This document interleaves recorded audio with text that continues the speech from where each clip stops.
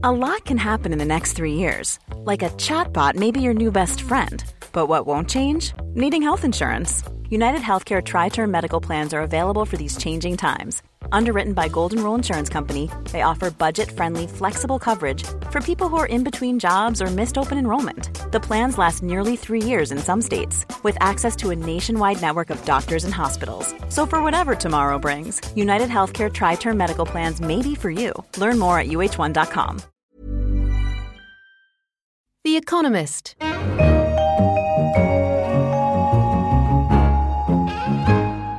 From The Economist in London, this is Money Talks, a weekly conversation around themes in the worlds of business, finance, and economics. I'm Stan Pignal, the banking editor.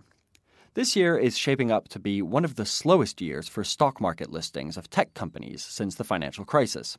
That may seem odd at first, given that every week seems to bring news of a new unicorn, Silicon Valley slang for a private company valued at more than $1 billion.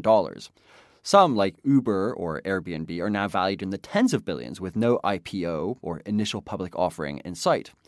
Why are these seemingly successful companies taking longer to list? Is something wrong with the public markets? And can a billion-dollar valuation in private markets be compared to its equivalent on the stock market? Alexander Suich, our U.S. technology editor, usually in San Francisco, is with us in London today, as is Ed McBride, our finance editor. Alexander, let's start with you. Square, which is a payments processing company, is breaking ranks with a unicorn. It's announced that it's listing. It's the sort of company that every time it's raised money privately, its valuation has gone up another billion or two. But now that it's listing, that's not happening. It looks like it may be a down round, and people are watching it really closely because in the past when private unicorns have been raising, they've always gone up, as you say. Now people are actually getting a look into Square's book. So they're looking at how much money it loses, what its burn rate is, so how much cash it's burning through. There's some skepticism about whether it's really ready for the public market. And so they're doing their roadshow right now, and it looks likely that it won't be as highly valued. So that's what you mean when you say down round, right? It's raising money at a valuation which is less than the previous round, and that implies like a loss of momentum. Which is kind of the equivalent of having a scarlet letter in the valley. Currently, in the private market, they're able to continue to rise. When you're being tested by the public market and you see your value go lower, it's seen as a sort of failure by private venture capitalists and other peers. I mean, Edward, that immediately raises the question, how credible are these private valuations compared to the public valuations in that case? That's a very good question, Stan. I think the problem is that the private funding rounds aren't comparable at all in the sense that they often come with special clauses that protect the investors. So in theory, you may be investing at $15 a share, but you're told that in future rounds, you're guaranteed extra shares if the valuation of the company decreases, for example. That makes an investment very safe. And so it calls into question the sort of headline valuation. It's not quite the same as making a punt on the stock market by buying shares at a particular price. And that seems to be what's happened in the case of Square, that there are preference shares being issued to previous investors along with the initial listing. So those investors, in some sense, have seem to be protected against the down round. And of course, to Ed's point, the private market isn't a market at all because pessimists or short sellers aren't able to express their views. One banker told me that the private market valuations are really just a market set by optimists who believe in these companies. So when there are cracks that appear in companies, like has recently happened at Theranos, the diagnostics company, which purportedly does not use the tests that are thought to be so good as to justify an $8 billion valuation, Theranos is still able to stay at that $8 billion valuation. There's no market adjustment based on public perception. Yeah, the valuations are only updated when money is raised as opposed to in a public market where every day investors take a crack at the company. And it's really interesting. Like, mutual funds are increasingly investing in unicorns right now, which raises several questions.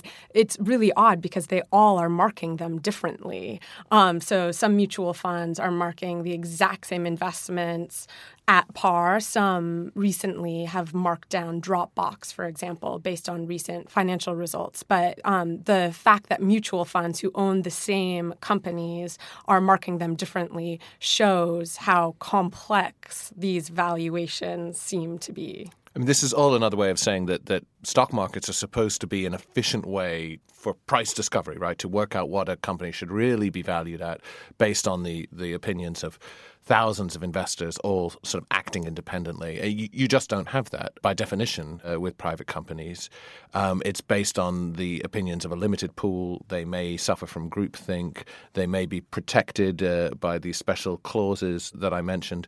So to say that a company is valued at 10 billion when it's still private is more or less to admit that you don't know what its proper value should be. But it's a key part of the narrative, right, Alexander? Like a company that it's looking to recruit wants to say that it's a unicorn, or it wants to show that its value is steadily going up, and every round brings an extra boost in valuation. And so, that kind of, feeds into the narrative of the whole company. You're exactly right. But interestingly, we've started to see a change for the later rounds. Recently, the stock market has been so volatile that some investors have started to worry that it's going to be hard to get an exit. And so companies that are doing these later stage rounds to try and become either a unicorn for the first time or a larger unicorn are facing some resistance. And there have been reports of a few different companies that have set a price target or a valuation of about $3 billion who have had to then revise based on investor demand. I think that's rational. It shows that investors are actually looking at how their fortunes and future investments will play out. So I think that's probably a good thing that we're seeing a bit of skepticism when it comes to unicorn fundraising. But why are companies delaying in the first place? I mean, it used to be the IPO was, the landmark event. It's where a founder could cash out and get some real money out of their company. I think there's been this view that's become more commonplace in Silicon Valley in recent years that the public markets are a nuisance, that although, yes, the IPO gives you this opportunity to cash out, it's not as if these guys are short of money, right? If their companies are valued in the billions, then they'll be able to buy the car or the apartment they want, right?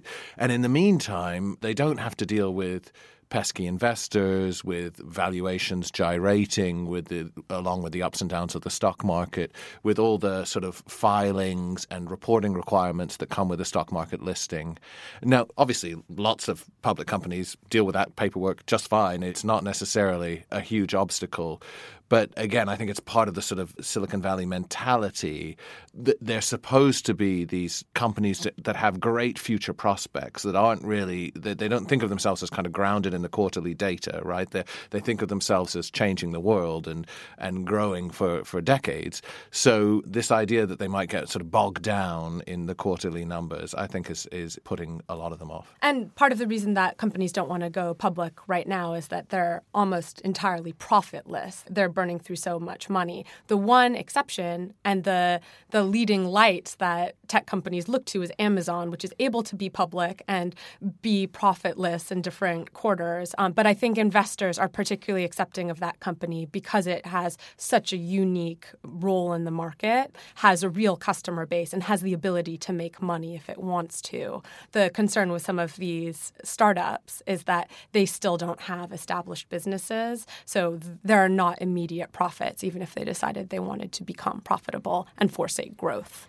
I think that's sort of a strategic choice by a lot of these firms, isn't it? I mean, it's not as if Uber and Airbnb don't have established businesses and don't have big cash flows, right? I think the argument a lot of unicorns make is they want to grow really fast. And so they need huge sums for investment, the sort of sums that you can't go endlessly back to the market to raise, so you have to raise privately. But of course, what other companies have done at a comparable stage in their development in the past has been to grow organically, using their revenue.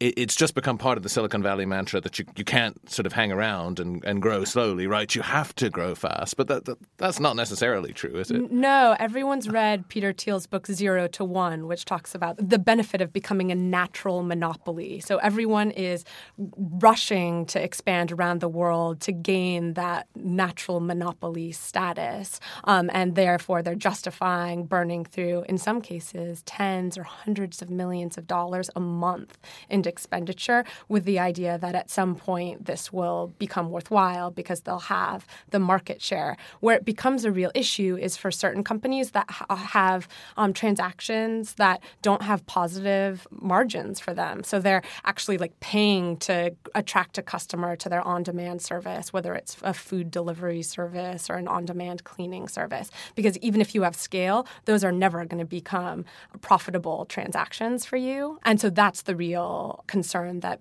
some of these companies are scaling so quickly without the underlying economics ever being in a position to benefit them. Yeah, and I guess the idea is you get scale and then that gives you some kind of pricing power and you have this kind of natural monopoly. But that seems incredibly optimistic and you really need vast piles of cash to make it work in some cases. Right. I mean, you're basically asking, is there another tech bubble, right? I mean, are we looking past the inability of many of these firms to generate revenues that we think are sustainable in our excitement about scale and natural monopolies and so on? I mean, it still seems quite a bit healthier than the previous tech bubble where a lot of companies were richly valued with no top line, let alone any bottom line. And the key difference, I think, if we're looking at something like an on-demand company, is that they don't have the same infrastructure costs. So in the previous bubble, the delivery companies, someone like Webvan, who's delivering groceries, would have built a warehouse, had full-time staff. In some ways, they've learned their lessons this time around. The newest incarnations of those companies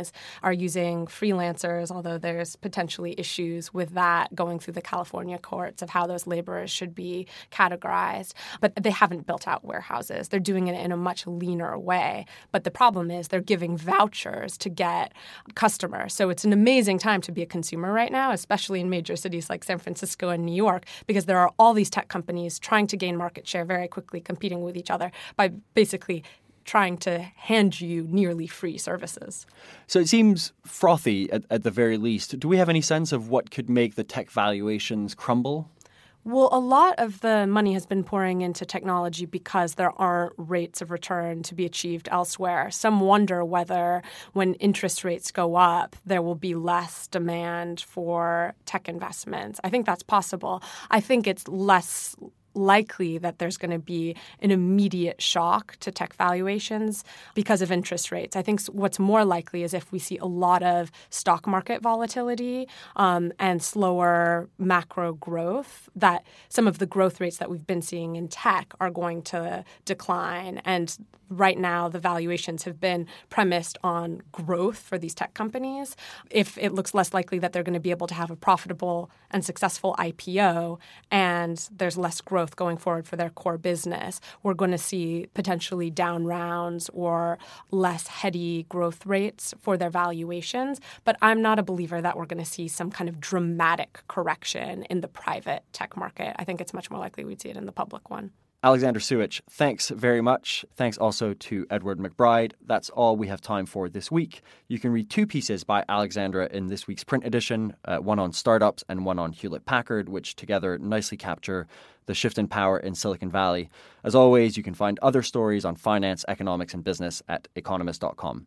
In London, this is The Economist.